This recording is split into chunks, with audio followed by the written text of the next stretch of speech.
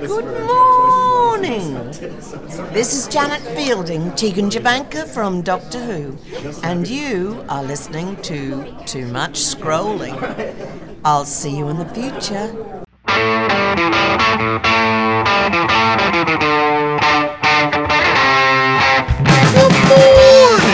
Welcome to Too Much Scrolling for December 12th, 2023. I'm Steve Fodor.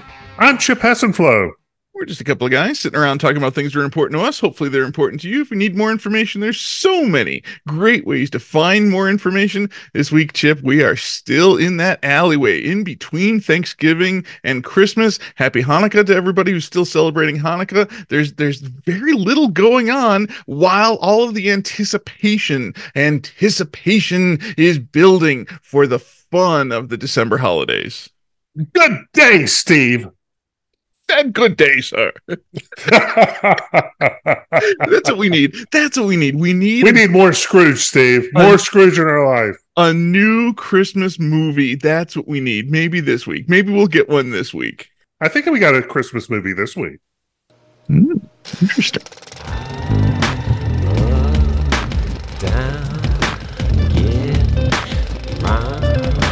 Film at 11. Brings us to our film at 11, our movie of the week. You went to the movie theater and you saw a kaiju film, Chip. I am so envious. I wanted to go see Godzilla -1. All of my friends on social media tell me that this is a wonderful film. How did you like this movie? This is a really good Christmas film, Steve. Merry Christmas. Here's a giant thunder lizard. This is an excellent film. 75 out of 100. Just go ahead and make it right there. This is one of the better films I've seen this year. This is a reading film, Steve. Yeah, this is a Japanese film in Japanese. They did not give you a dubbed English version. You have English subtitles to read while you're watching your destruction of Japan. And why this movie, I think, is so good is that they really understand maybe Japanese culture, and they brought us back to the beginning. So, our story takes place right after World War II. Japan is destroyed. We've got our lead who basically was a pilot who chose not to complete a mission. He's feeling kind of shame. He goes home and finds out his family home is like destroyed. He somehow gets hooked up with this lady who is not his wife and who has a baby with her, who is not that person's daughter. So we have three individuals who are thrown together, and they're trying to build a life together to kind of reclaim the normalcy of what a family should be. They grow. They become wealthier. They fix their home, as in everyone is kind of fixing their home from this destroyed surroundings, only to have this monster come in and destroy it all again. This is a story about post-traumatic stress disorder, all the trauma that you could experience from war, about how it never really goes away, and about moving forward. So how do you deal with the past that you constantly relive? In fact, she says something to him at some point that's something very similar to right that. And then that next step forward to reclaim, to try to get things back to normal. We have the Cold War just starting at that time. So the United States and the Soviet Union. And we're after World War II. So Japan is limited on the military response that they're able to provide. But the citizens get together, Steve, and they're not going to let civilization fail them. They're going to protect their area.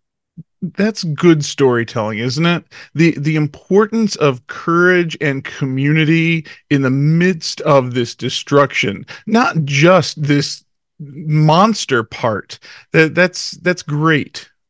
I think one of the things that I enjoyed most about it is it wasn't Hollywood. There was no mega green screen to work behind. The storytelling was pretty straightforward. They really took the source material very seriously.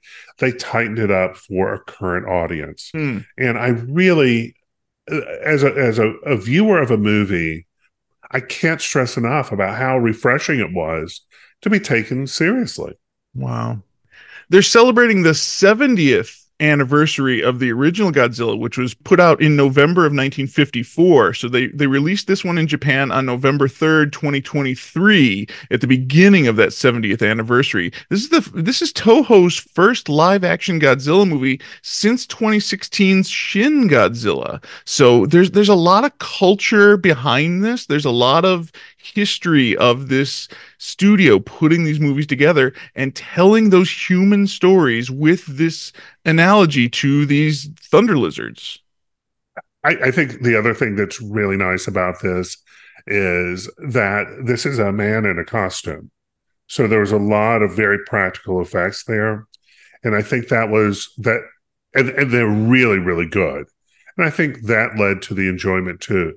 We really do have green screen fatigue a little bit. For sure. You're basically watching cartoons. That's it. We are watching animation that looks human, and that uncanny valley is still disturbing to me so often. I love practical effects. They're expensive. It is very expensive to put on practical effects shows, and it just does something for the viewer that is different from that fake green screen.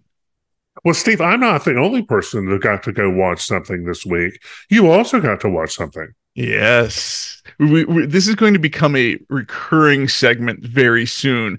I got to watch Doctor Who this week, Chip. I don't. Okay, so in 10 years of this podcast, I don't usually tell you when I watch Doctor Who because I would list like 7 different episodes of Doctor Who every week. But when there's a new episode and a special episode, that's when I get to actually say, hey, Chip, I watched Doctor Who this week. This week, the third part of the 60th anniversary of Doctor Who, The Giggle, was released worldwide on Saturday. And boy, oh boy, can RTD put together a story. Just like you were talking about with Godzilla Minus One, we get the story of humanity here. The story this time is the TV history that you might not be aware of. The man in England who created the idea of broadcast television with a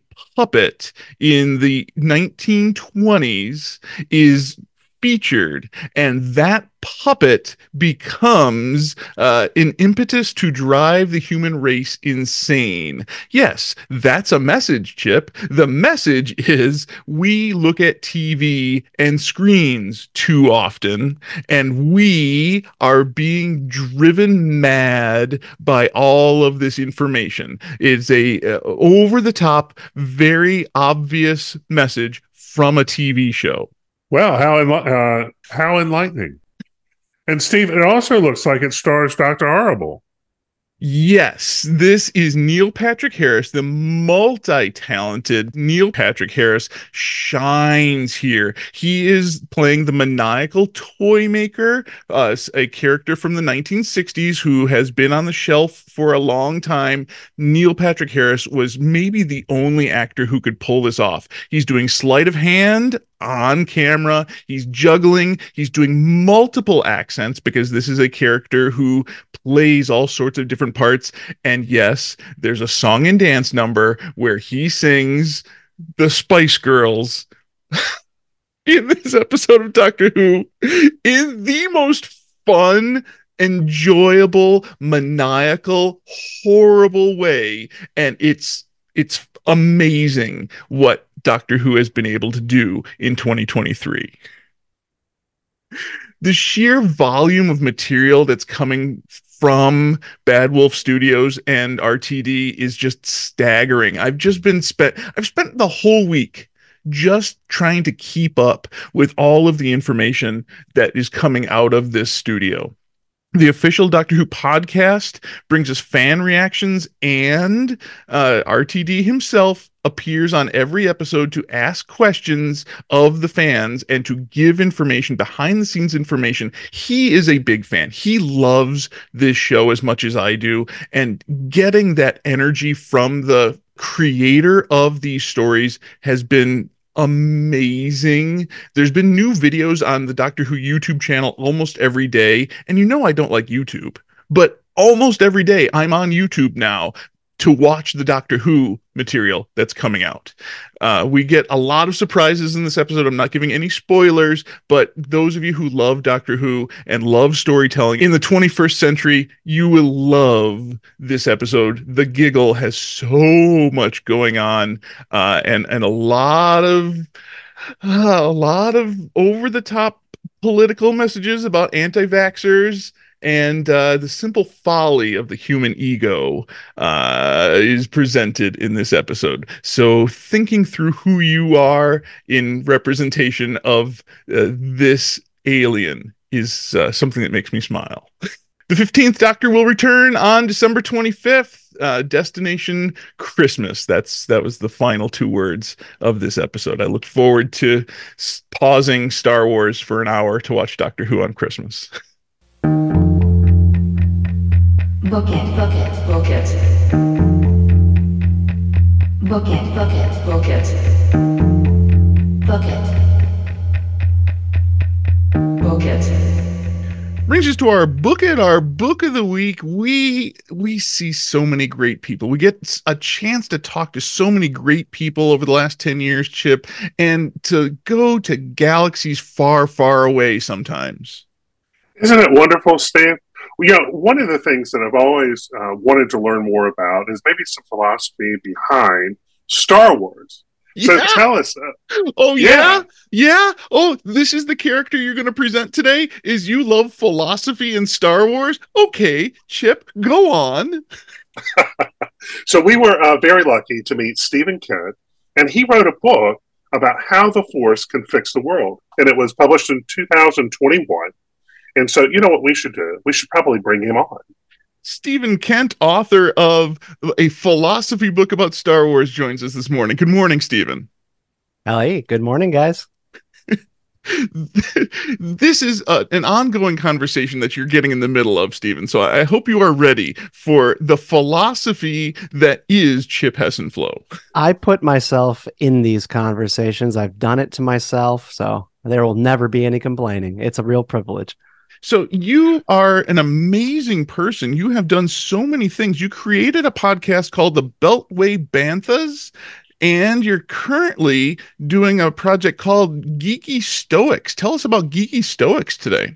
Yeah, geekystoics.com is a Substack, YouTube, Instagram, just general channel that is all about finding the life lessons within our favorite great stories. Now, great is subjective, but what I mean when I say great is the big modern myths, the stuff that transcends hashtag content in 2023. So think Star Wars. Star Wars is still bigger than hashtag content. Think Lord of the Rings. Think certain elements of Marvel Comics beyond just, the constant shows and the churn. So this channel is all about going, all right, these are the stories that make people tick today. They get people's attention. What can we find within them that is worth holding on to, grabbing some values, some fables, some lessons from these stories that we can talk to one another about, teach our children about? Because in every, century, parents and children have certain stories that they're able to talk about together. And I think in our century, those are the ones, the big, great stories. Marvel, Star Wars, Lord of the Rings, you name it. Doctor Who. Sure. For some of us, Steve. For some of us.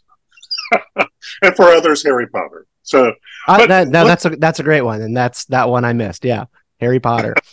Well, let's start off about this book. So tell us about your first memories with Star Wars.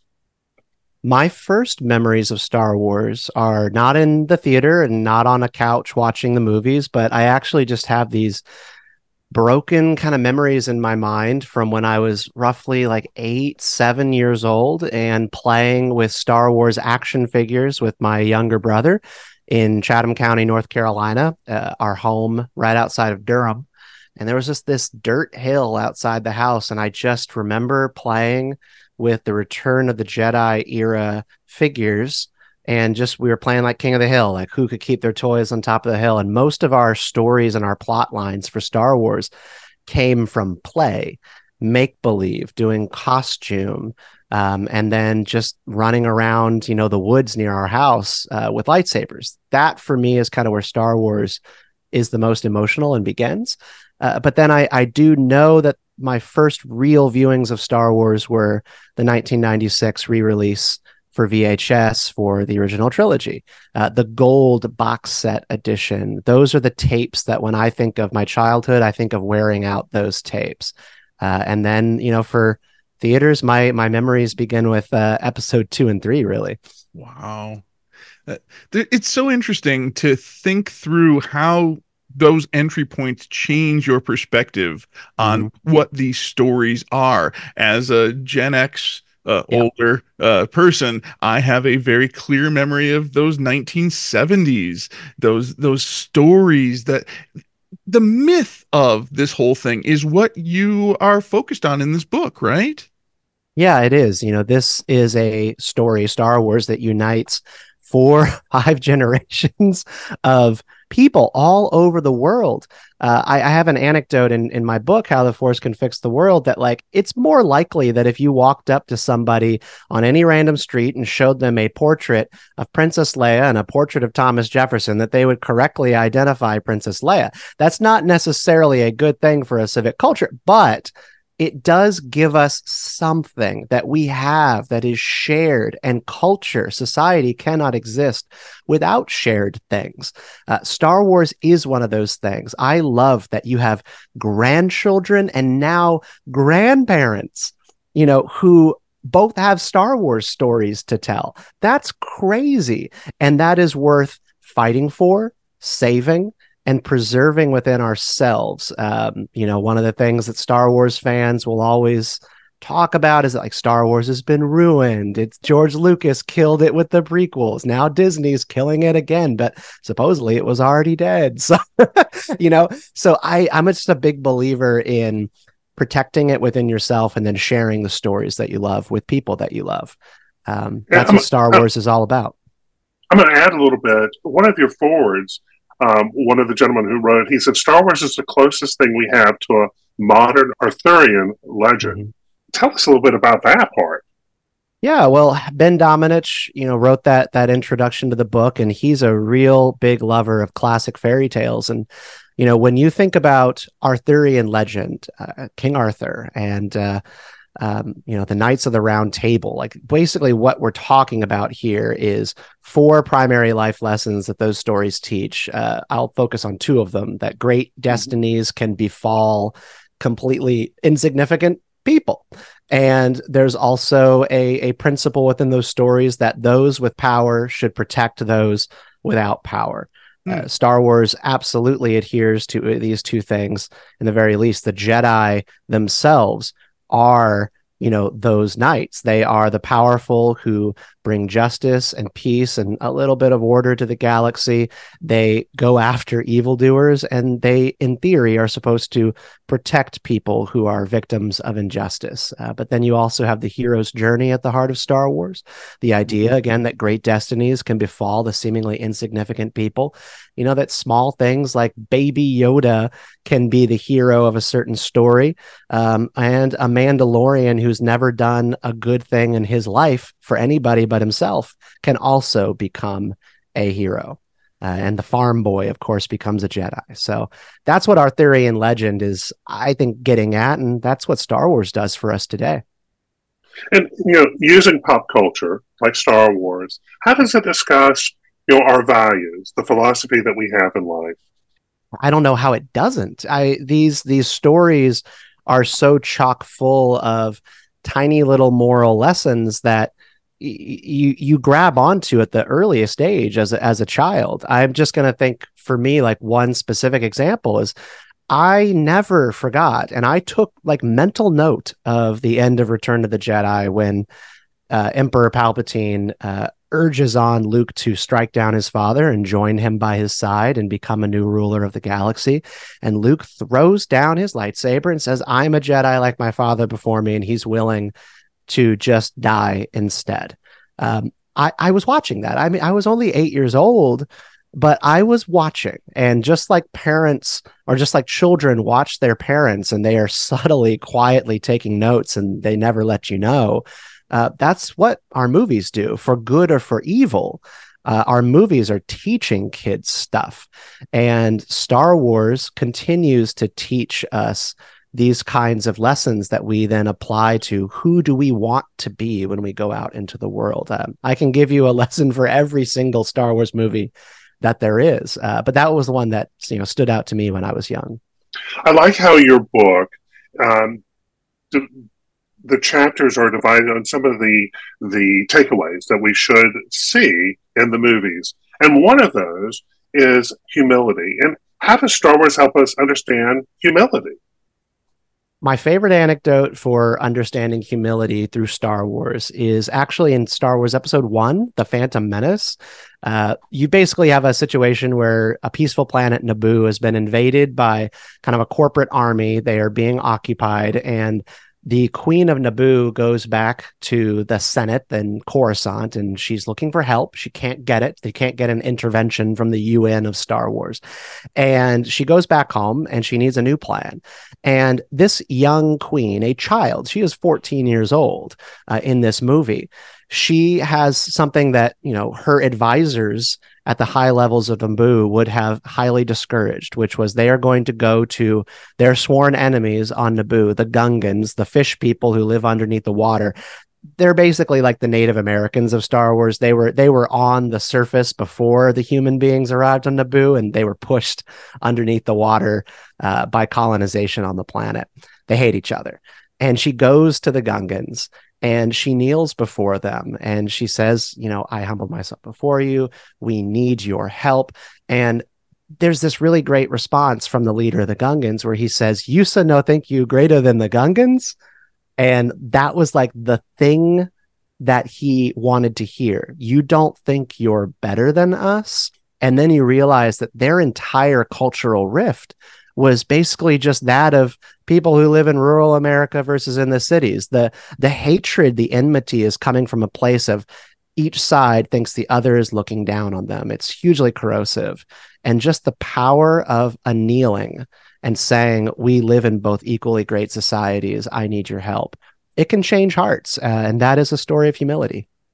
That's great storytelling. The ability for these myths to give us that mirror of what's happening is my favorite part of your book. The idea of the darkness of our perspective and how we can shine the light of hope upon that is something that I took strongly from Star Wars. And you write about that very, very well in this book.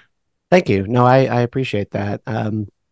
Star Wars is a perspective tale where fear is feeding on different characters in different ways. Almost every Skywalker, and then in the sequel trilogy, Rey experiences this as well, sort of this sense of their fear, their doubts, their uncertainties preying upon them and then warping their perspectives. I think a good example of that is when Luke goes into the cave on Dagobah in Episode 5, and he encounters the apparition of Darth Vader. What we know now from like Star Wars comics and shows is like that's a dark side cave, and the dark side caves manifest your greatest fear and it require you to face them.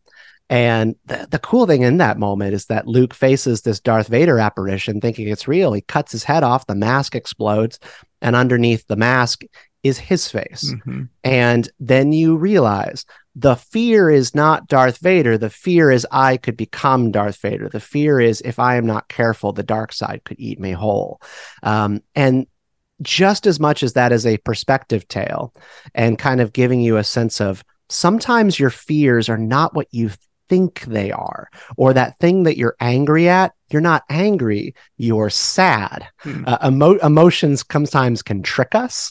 And, it's like when we're angry, there could be grief underneath that we actually need to sort out. So that's one of my favorite things about Star Wars and the way that the dark side tricks people. And that's why I started geekystoics.com, because that's what Stoicism by and large is teaching, is questioning those perceptions and those impressions that the world gives you and trying to search for what is really underneath your waves of emotion and stuff like that. And adding to that, the idea of empathy and truly caring about others is illustrated in the movies as well. Why is that important to your Stoic viewpoint?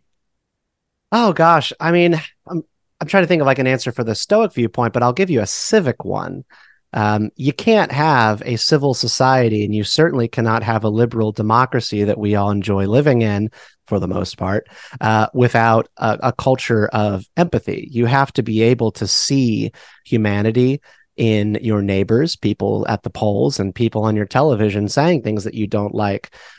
Because if you don't, well, then there are countries in the world where they live differently. And, there are constant micro-genocides in those countries and civil wars and violence. And obviously things are not perfect here, but here we look at each other and go, we are Americans. You are my neighbor. You are a Democrat. You're a Republican. You're a libertarian. We are Americans. So empathy is just very important. You have to be able to see that we are in this together in some way. Star Wars teaches this. I think we mentioned like the masks, right? What is beneath the mask? It could be me that I see underneath the mask. We learn that Darth Vader is a human being, not more machine than man. That's very important to Luke's arc to become a hero, realizing that, this guy is actually my father. Therefore, I love him and I want to save him. Mm-hmm. But then I think one of the big ones is in the sequel trilogy. Similarly, Kylo Ren, Rey thinks that he is also kind of a monster underneath his mask, and then he pops his helmet off and he actually is an attractive young man, and she's like, oh my goodness, I don't know what to do here. You kind of see it in her eyes. She like bats her eyes like, what? You're human. Because sometimes we just think that our enemies are not like us, but they often are. And that's really, really hard, but it also is what heroes do. Heroes have to learn this lesson to go on their journey. And to look inward in that stoicism piece, to think of your own masks and to think of your own motivations. No, absolutely. So when we watch Star Wars, I mean, obviously we're going to all these planets and exotic locations. So tell us a little bit about how Star Wars encourages us to be tolerant of other peoples and other areas. So many examples. Gosh, from the very beginning, with Star Wars in the cantina in Episode 4, New Hope, from the droids not being welcome in the bar. It's kind of funny, like this is a technologically advanced society, and for some reason they don't want droids in the bar. Has the story ever explained that for you? Do we know why they have this immediate racist look at, oh, those are droids, they're not allowed in here? So I would bet that they have, but I don't know where. It's probably like in a book or a comic or something like that. But no, they haven't really. What we can intuit is that droids just, are a damper on the mood, maybe in a bar where humans and aliens are all roughing each other up and drinking. We learned in the Mandalorian TV series that there are droid bars. So there are bars where specifically droids go to get like drunk on oil. Which is hilarious to me. But, another kind of more practical story is the differences between how Han and Leia interpret the Ewoks when they are on Endor. Leia immediately does not have like a I'm in danger, I'm afraid of you, are you going to kill me reaction to the Ewoks. She's just like, stop poking me with this stick. And she immediately befriends them, and they see in her also not a threat, not someone dangerous, but they don't have that reaction to Han Solo, who is always looking for a fight. He's very suspicious. And he looks around when he's being surrounded by the Ewoks like, okay, I'm going to have to kill some teddy bears today. And that's a little bit of an empathy tale, but by and large, I think you just see, like, you come across alien creatures, people who don't look like you, you might be inclined towards fear, you might be inclined towards fascination. There's a lot of conversation in the Star Wars universe about our individual choices and how those thoughtful choices bring about enormous change in the Star Wars universe. How can we take those tales and use them to help others make thoughtful choices? Gosh, there's so many choices that get made in Star Wars, starting with Luke Skywalker and his vision that Han and Leia are being harmed in Cloud City, and he decides to end his training and go help them versus staying and becoming a more powerful Jedi with Yoda. There's Anakin Skywalker, similar. He has visions of death and dying, and then he makes a bad choice to try and go stop those things, and it only brings him closer to the dark side. But I'm going to give you a contrarian favorite of mine, which is Rey in the sequel trilogy, and her realization in The Rise of Skywalker.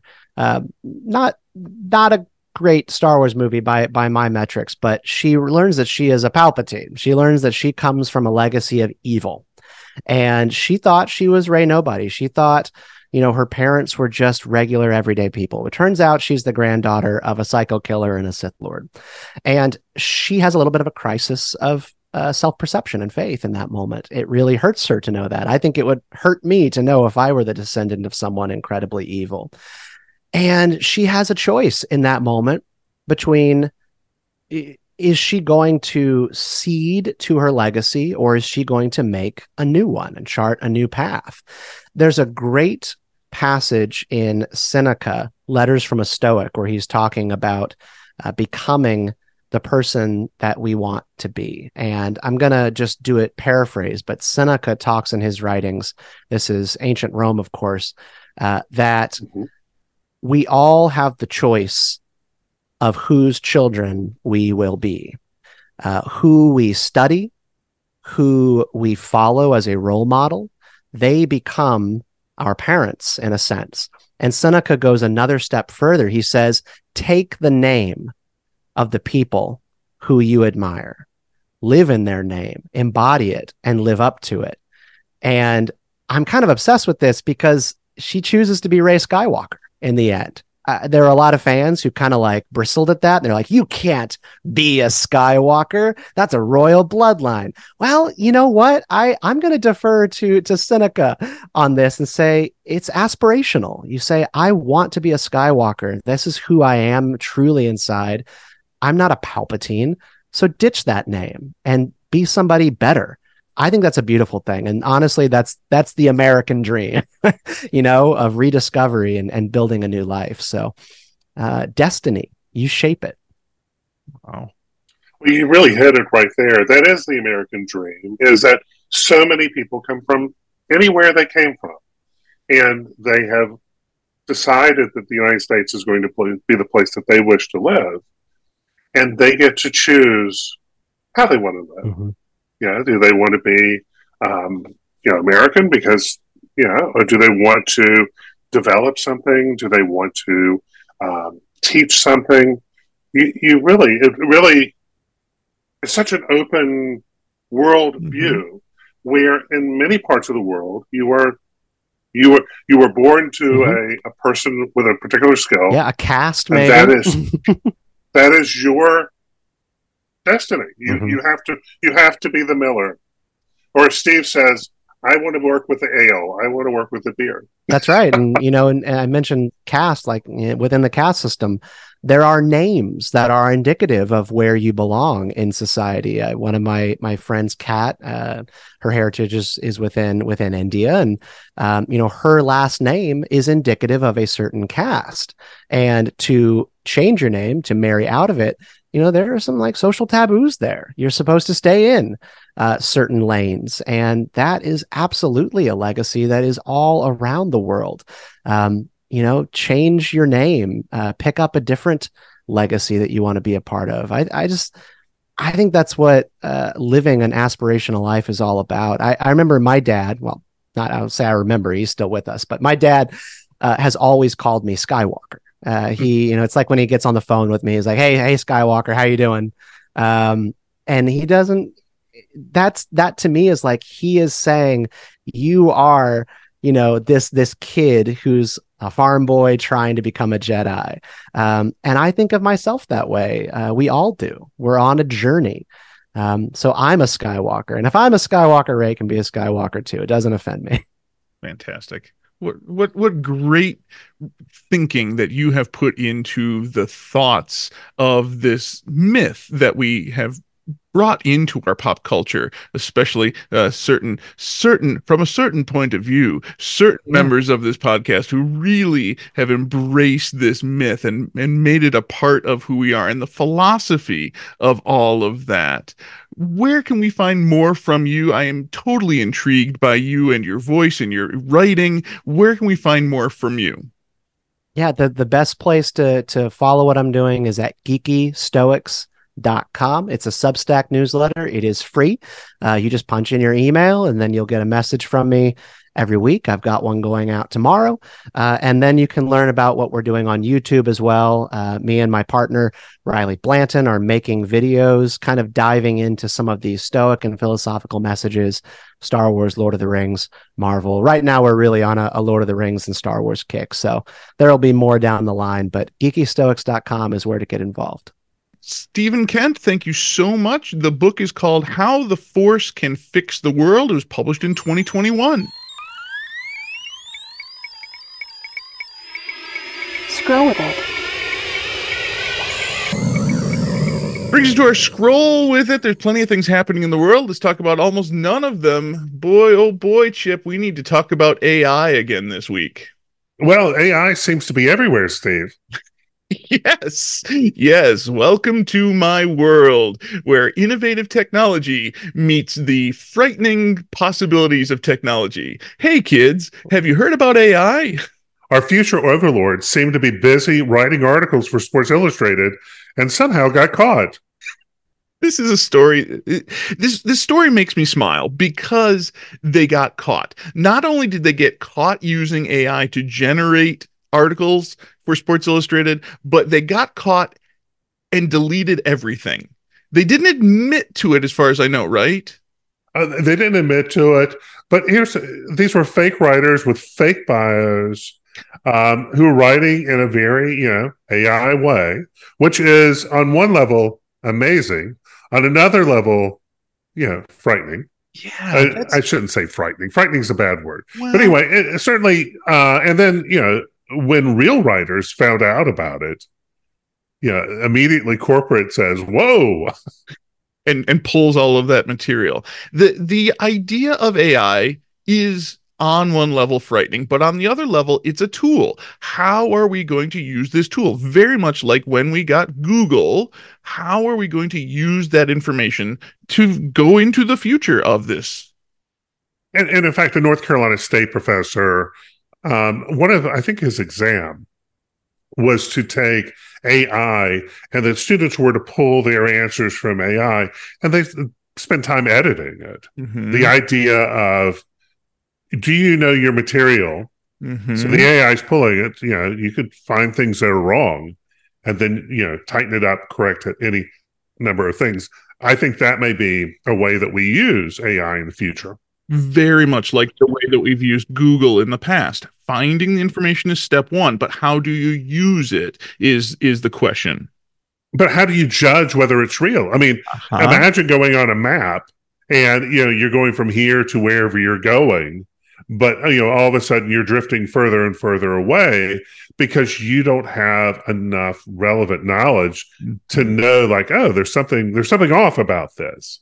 I always use the analogy of mathematics here because when we give students a calculator, we need to know that they know how to do the math first. If we give them a calculator in kindergarten and say, punch in these numbers and you'll get the answer, and they don't know if it's the right answer or not, if they have no way to guess what the right answer is going to be before they use the tool, they might come up with the wrong answer and never, ever know that it's the wrong answer. That's AI for me. If we are feeding it bad information, we're going to get incorrect answers. Well, the holidays are here, Steve, and then we go through January, which is a dark and bitter place. Yeah. And it looks like that Disney has a proposal for us. Yeah, the writer's strike and the SAG actors strike are certainly going to change movies and TV shows for the next few years. And one thing that studios are doing to try to give us material to watch in theaters and on TV is going back to the well of some of that material that was released previously. Disney is going to release their COVID era movies in theaters for the first time. January, we're going to see the release of the movie Soul. They're going to release Turning Red in February. Finally, remember the controversy on that one was the people who made that movie were frustrated that movie was not being given a theatrical release. And then we get Luca in March. Have you seen all three of these Disney movies, Chip? Well, my name is Luca. I live on the second floor. I live upstairs from you. Yes, I think you've seen me before. Steve, I've seen all three of these films, and they were streaming on Disney Plus certainly during COVID, and that's a very different experience.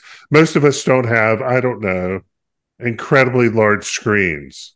I mean, we have large screens relative to history, right? But television screens and movie screens are different, and the experience is different. And being in a group and seeing this movie in a theater gives us a different experience. We've talked about this over and over again the last few years as that experience has changed. The other thing that we have talked about over and over again is people don't know how to be in an audience anymore. The individual viewing that we did on so many things for so long, people don't know how to be in an audience. I don't know how these are going to be accepted 3-4 years after their first release. Will people go see these movies in the theater together? Maybe. I mean, you do have them available on Disney Plus, and if you had Disney Plus at the time, you will have seen them. But it's always important to know that we have young people who have not seen these. And usually January, February, March are slower times for films, but a great time to go see a film. Interesting. It is going to be interesting to watch what studios are going to do to fill this hole in their schedule for sure. Sure. We want to thank Stephen Kent for coming in and talking about his philosophy of Star Wars, how the Force can fix the world, the philosophical thinking of Star Wars, Chip. Star Wars. I think he's a Jedi, Steve. He might be a Jedi. He's got the hood.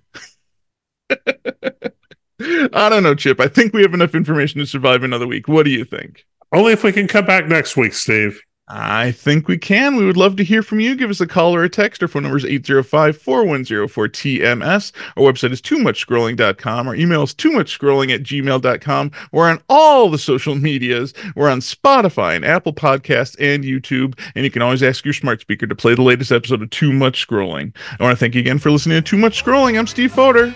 I'm Chip Hessenflow. We'll see you in the future. Good day, sir. Good day.